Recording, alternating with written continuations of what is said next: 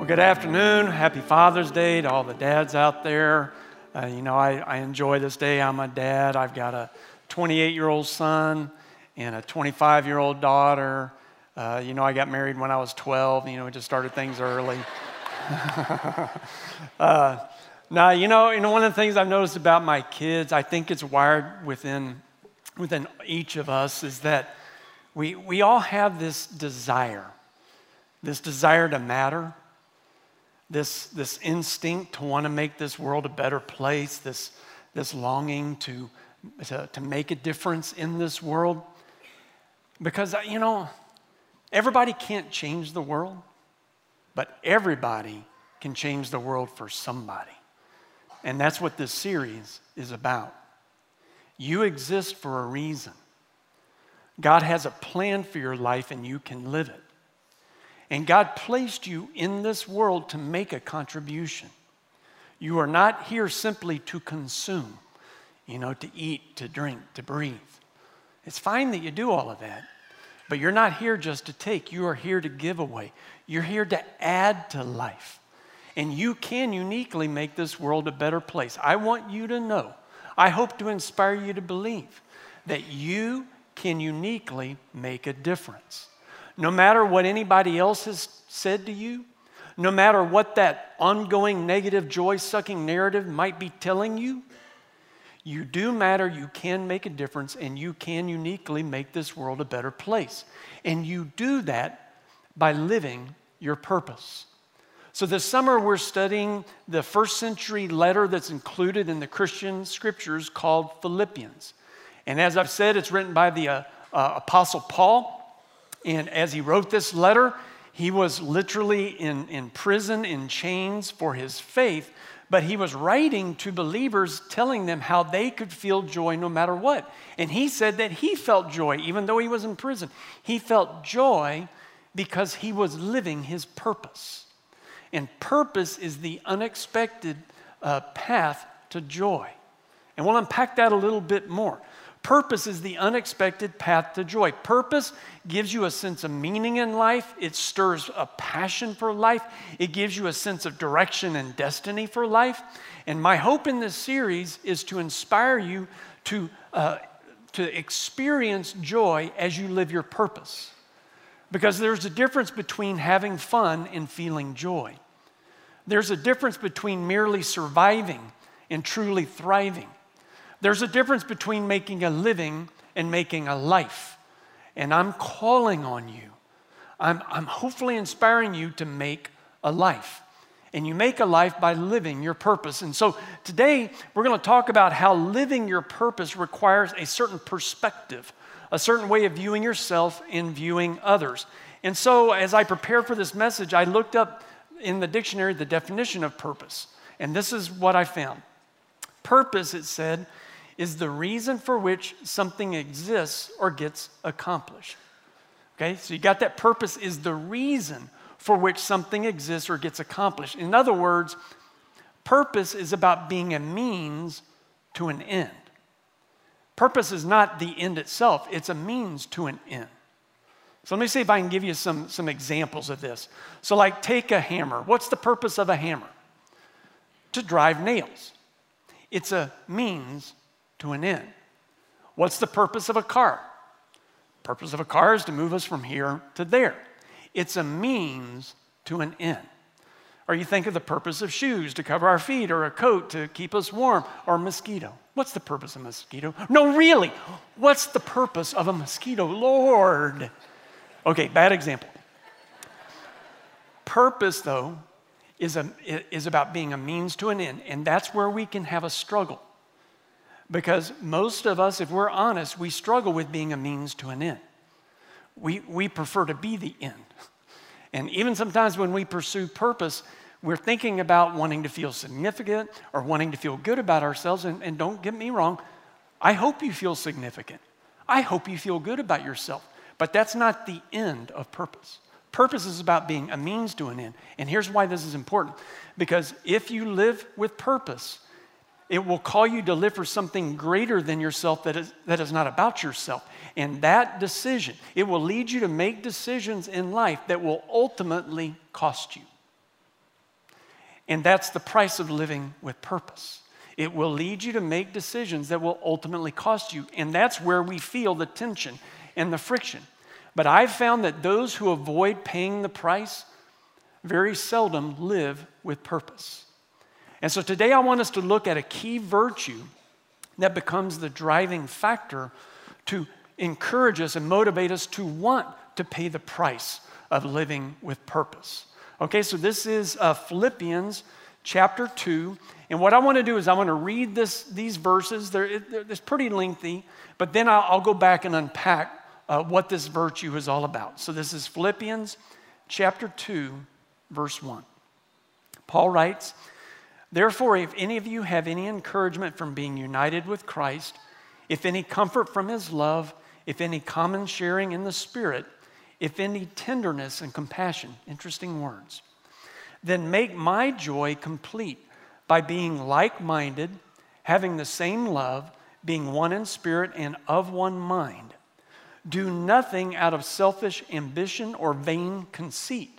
Rather, in humility, value others above yourselves, not looking to your own interests, but each of you to the interests of others."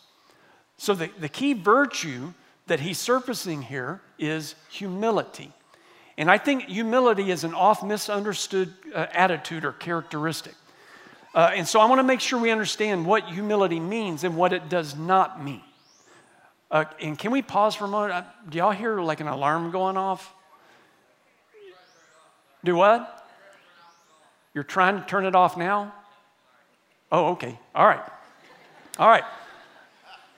Okay. Back to humility. Lord, I humble myself, okay? Back to humility. Let's talk about what humility is and what it is not. Humility is not like being a doormat. Humility is not about letting people walk all over you. Humility is not about just being quiet and being invisible in life.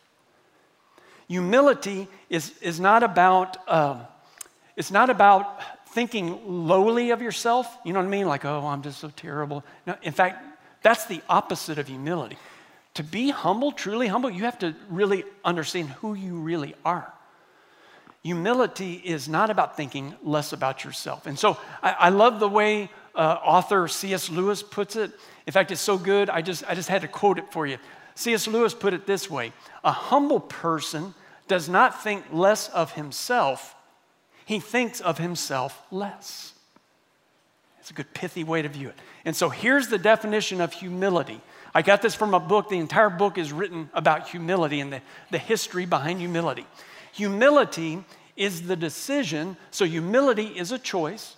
Humility is the decision to disregard your status, your rights, and by using your power and influence to serve others instead of yourself. So let me read that again. It's a rich statement. Humility is the decision to disregard your status and rights by using your power, your influence to serve others instead of yourself. And in this passage, Paul is suggesting that humility is the key to everything when it comes to living your purpose. So did you notice Paul talked about having a tenderness of heart and a compassion? You know what he was speaking about? He was speaking about people who can empathize with others. So you're not just focused on how you feel about your life. You get to the point where you can actually feel what other people feel. And did you notice he talked about not being focused on selfish ambition and vain conceit? So it's not about you. He talked about being focused on others, not just looking after your own interests, but think about this, actually initiating, showing interest on behalf of others, and that's humility. And humility is what leads us to serve a cause that's greater than us, that is not about ourselves. So humility is about getting the focus off of ourselves and onto others. And so on this Father's Day, I was thinking about, one of our purposes as fathers, one of our purposes as parents for the moms here, is to help our children not be self-focused, but be others-focused. Because can we just admit it, when babies come out of the womb, they are focused on self. And it's just the way we're wired. I was that way too. My mom told me I was terrible until I was 3. And so, when we come out, we're focused on ourselves. We have a self-orientation. And it's all about what we want. And so when a baby wants something, what does a baby do? It cries. And so I want to eat. I want to sleep. I don't want to sleep. I want to chew on the remote. I want this poopy diaper off me. Okay. And then those little precious sweet babies, they get to where they can toddle around. And they become terrible.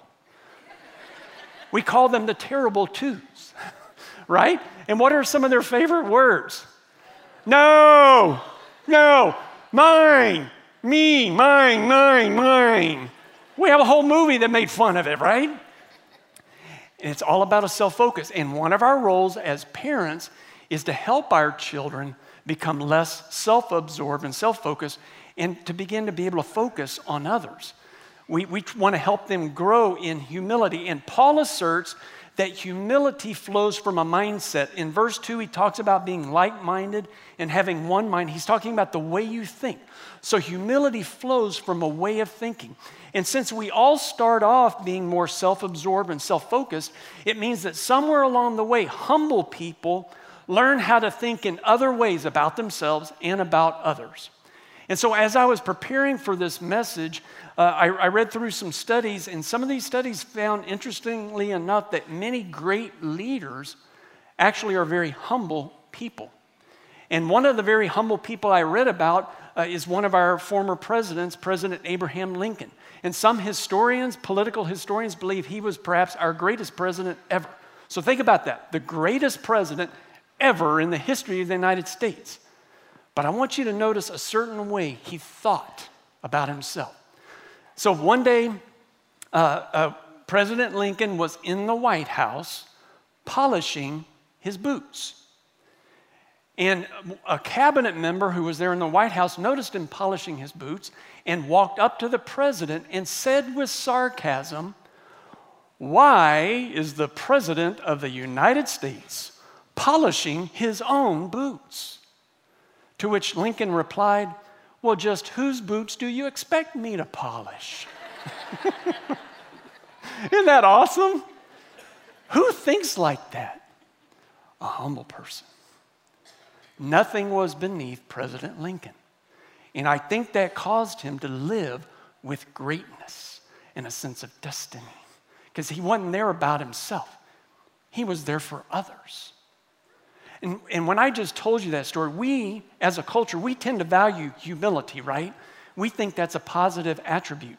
But I need you to understand, it's so hard to help people understand that in the first century, when Paul wrote these words, calling on people to embrace humility, it was counterintuitive, it was countercultural, it was shocking to them because in the first century, people viewed humility as a negative trait. It was a vice. If you were humble, it was a sign of weakness that strong people could take advantage of. So nobody sought to be humble. And so as I was trying to wrestle with how to help you understand what people felt about humility in the first century, I thought about the twist in the word humiliated. If I say someone humiliated me, you would know that was a bad thing. Well, in the first century, if I said I humbled myself, they would view it as just as bad of a expression, right? To be humiliated, to be humbled, same thing. It was a bad thing. It was a negative trait in their day. And you have to understand, the whole Roman society was organized against people wanting to be humble because they had very clear identified levels and statuses and privileges that went with those levels of power and privilege and status. So I was trying to think of how I could help you understand what it felt like to live in the first century Roman Empire, and I think I got it. So it's sort of like the way our airlines organize getting on a plane with the statuses and all the levels and stuff. So let me unpack this. So for example, the very first people to get on the plane is first class. In first class, you're at the gate, and there's two gates. They have to have two gates to go into one little opening, and one gate is only for first class. And it's got red carpet. Everybody else has to walk through the other gate right beside it on tile. And then the first class, they get on the plane first. And they get to sit in the front by the pilot. And they get to sit in ginormous chairs, and they're served hot food, real food, while everybody else is walking through. And they're eating on fine china with silverware. And they're drinking free champagne out of crystal, and they're pretentiously cleaning their glasses. While the rest of us are huddled down into coach, jammed into seats, and we all shared poured drinks out of boxes and teeny-weeny plastic cups. But I'm not bitter. You know, it's like airlines have basically recreated my middle school society all over again. And, okay, if it was just first class and coach, okay, got it. But those of you who fly, you know that's not where it stops. Who's the next to get on the plane? Platinum level, then they get on the plane. Then there's the diamond level. Then there's the gold level. Then there's the silver level. And then if you think, okay, it's finally over. Oh, no. Then they'll divide up the rest of coach into 5 zones, 5 more zones. And if you're in zone 5, which I'm cheap, so I often am, you get on the plane last. There's no overhead storage. You end up in a middle seat. And you end up in a seat where the seat doesn't recline all the way, and the tray is crooked, and the entertainment center doesn't work, but I'm not bitter. Okay, do you got to feel the difference between first class and zone 5? Okay, now imagine an entire society that is actually organized like the airplane. At the top, there were 600 senators and their families. They had all the privilege and all the power. They did whatever they wanted. The next level, they were called equestrians. They were basically the uber wealthy. A lot of power. The next level were called the decurions. They were the powerful government officials. Each level, different statuses, different power. Next level were called citizens. They had some rights. The next level was called freedmen. They had minimal rights. And then at the very bottom, zone 5, servants and slaves. Okay, so you got it? And in the Roman world, nobody valued humility. In fact, whatever level you were, you used your status and your power to humiliate the people beneath you.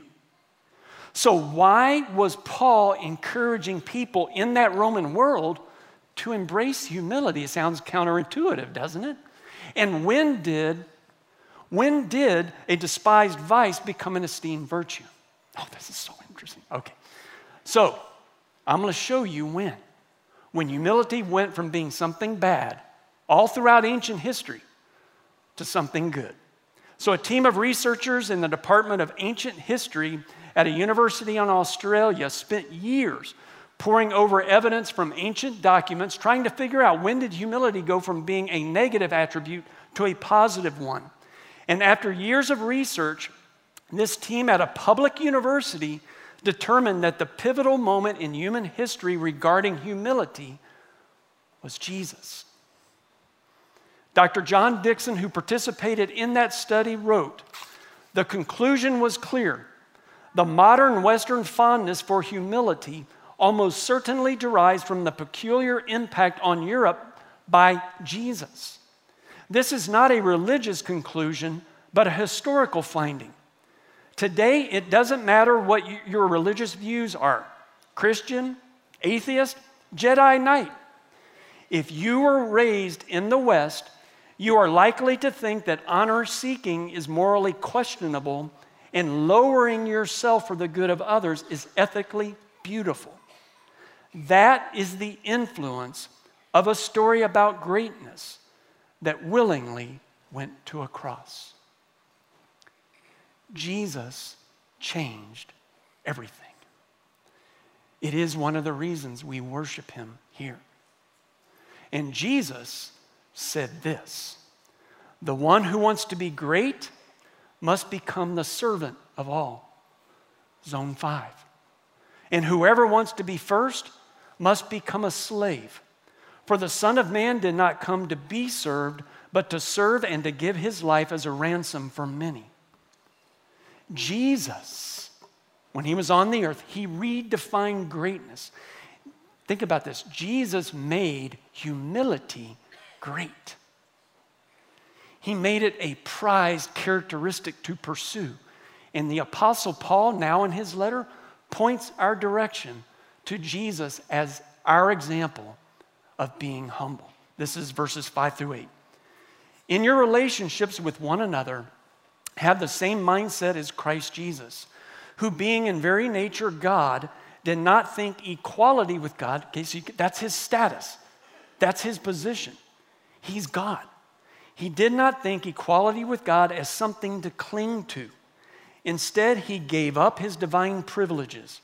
He took the humble position of a slave and was born as a human being.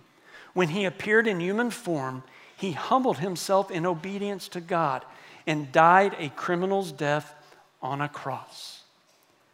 Jesus changed everything. He took humility from a despised vice and made it an esteemed virtue. And Paul calls us to have the same mindset. In other words, to think about ourselves and others the same way Jesus did. And if you notice what he said, a humble person, they take all of their privileges, all of their power, everything, their status, they don't cling to it. They let it go on behalf of others.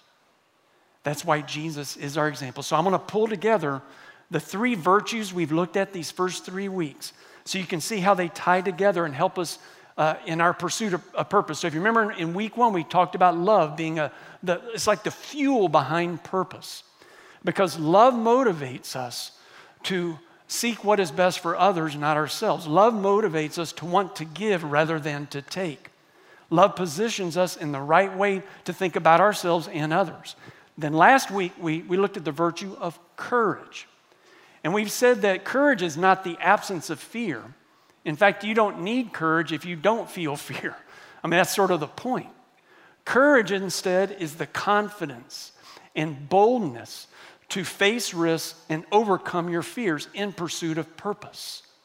And if you remember, we said we get courage not from our own strengths, but knowing who is with us. When you know Jesus is with you, the one who can walk on water, the one who can still storms, the one who can raise the dead, when he is with you, no risk seems too big and no fear seems insurmountable. And then this third virtue is humility. Humility is what gets our focus on others, on serving others with all that we have, all of our strengths, all of our abilities. Now, I say all of that to say I'm coming to a point that's so important on this Father's Day.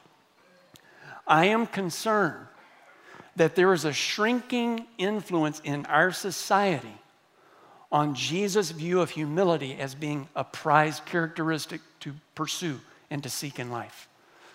And let me see if I can explain why I said that. This week, an article caught my attention. It's in Psychology Today, and the article's title is, "Why is Narcissism Rising in America?"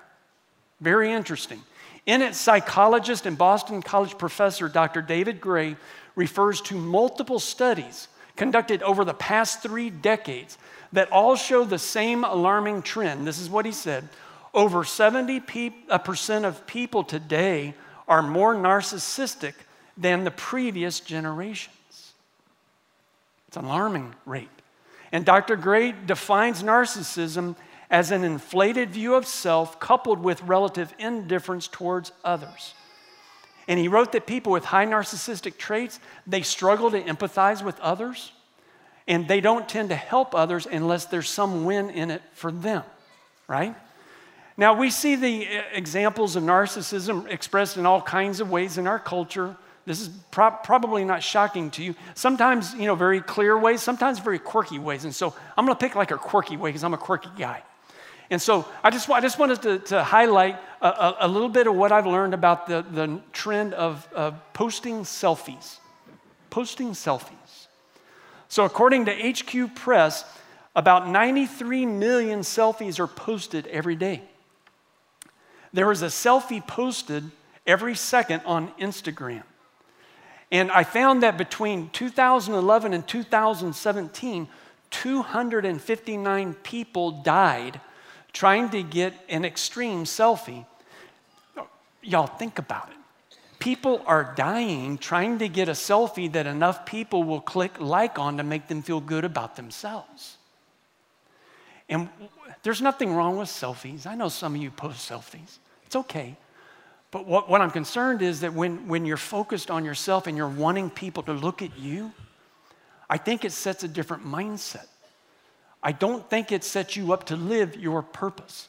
And what's interesting is that Dr. Gray added that those who have higher narcissistic traits, get this, tend to be unhappy, angry, and depressed. Those with higher narcissism tend to get what they don't want. They end up unhappy, angry, and depressed. And that's why I said to you that purpose is the unexpected path to joy. Because most people most of us think the path to joy is about focusing on what I want and myself. But what if? What if God has wired us all to experience joy, not when we're pursuing what we want, but when we give away our power, our status, our privilege, our abilities, our gifts in service of others? What if that's the way God has wired us? I believe if we will pursue the path of humility, we will live with purpose and we will feel joy no matter what. And so on this Father's Day, I have a challenge to the fathers, to all the dads out there. I want to talk to you, dads, about how to help our children and our grandchildren to grow in humility. Because I've seen a mistaken strategy that I want to address. Because sometimes I think dads and granddads think that the way you help your kids grow in humility is by humiliating them. You know what I'm saying? And I think that's a bad strategy, because when you humiliate your kids, you're not going to raise humble kids. You're more likely to raise narcissistic kids. The way you help your children and grandchildren grow in humility is by you humbling yourselves to them. It's by you taking your position, your status, whatever power you have, and using it to look after their interests. When you put them ahead of you, you teach them how to be humble. You teach your children how to be humble by serving them, not by expecting them to serve you. And so I'm calling on the fathers watching, all those listening, all those in the video cafe. I'm calling you to serve your children and help us create a movement, a movement that will raise up kids who are humble and selfless. I'm calling you to serve your kids by giving your kids grace when they mess up, so that they know that they are loved unconditionally. I'm calling you to serve your kids by treating your kids like they matter to God and like they matter to you, so that they will feel valued. I'm calling on you to serve your kids by speaking positive words of encouragement to them, so that they feel affirmed and edified. I'm calling you to serve your kids by helping your kids with their chores when you know they want to go to their friend's house and it's their chores, but you decide to help them just because you love them and because you want to serve them, even though it costs you. I'm calling on you to serve your kids by maybe getting a second job to help them pay their way through college, even if it costs you. I'm calling on you to rearrange your life to show up at important events to your child, even if it costs you. And above all, I'm calling you to serve your children and your grandchildren by humbly asking forgiveness when you mess up. If you do that, yeah. Dads, if we take this posture and seek to use our power, our position to serve our children and grandchildren, we will raise up a generation of children who are selfless and humble and tender and compassionate and looking for ways to serve others. Folks, that's how you change the world. In City Church, imagine what we could accomplish in our homes, in our workplaces, in our schools, in our communities, in our cities, if we would be fueled by love, if we would rise up with courage, and if we would kneel in humility and look for ways to serve people in our society. Talk about we would make this world a better place. And it doesn't come by you getting what you want. It comes by you giving away. And when we all do that, everyone wins. Let's pray together.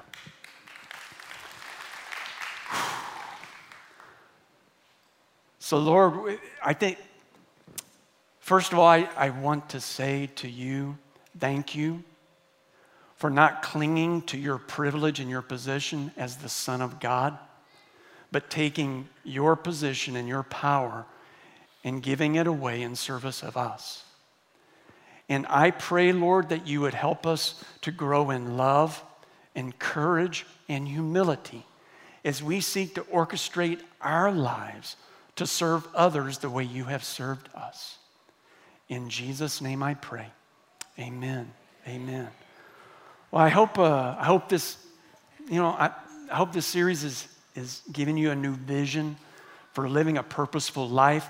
I'm going to be unpacking this a little bit on Tuesday nights at community night. I'm going to be there live. I'm going to do like Q&A kind of thing if you want to join us at 7. As always, the prayer team would be available. Hey, can you give me just 1 minute? Just please give me 1 minute. Our prayer team is going to be available in the front.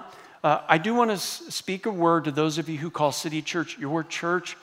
I just want to thank you for giving to the City Church movement, and I want to let you know that you're making a difference. If you weren't here last week, we had the opportunity to celebrate with 57 people who professed their faith in Jesus through the powerful picture of baptism. And it was awesome. And that makes 185 people so far this year who have professed their faith in Jesus. And so know that you're giving, it's making a difference. And then again, if you weren't here last week, we announced the results of our food drive. Our goal was to get 400,000 meals. Well, we got 538,238 meals. Yeah. That's over 500,000 meals. And I'm just saying to you, when you give here, lives change here. And I just feel so humbled to be your pastor and to lead such a generous group of people. And so I was praying about just how to affirm what God is stirring in your heart. And I feel like he gave me a word to speak over you. It's the blessing side of generosity. And it comes from one of Paul's letters. And so I'm going to speak this blessing to you as we conclude the service. This is 2 Corinthians chapter 9, verse 6. Paul writes, "Whoever sows sparingly will also reap sparingly. Whoever sows generously will also reap generously. Each of you should give what you have decided in your heart to give, not reluctantly or under compulsion, for God loves a cheerful giver." And here's the blessing. "And God is able to bless you abundantly, so that in all things at all times, having all that you need, you will abound in every good work." And so, Lord, I stand on that promise. And I ask that you would bless us as we give generously. I pray that you would bless us abundantly, so that in all things at all times, we would abound in every good work as we live with purpose and give with purpose. God bless you. Go in peace. We'll see you next week.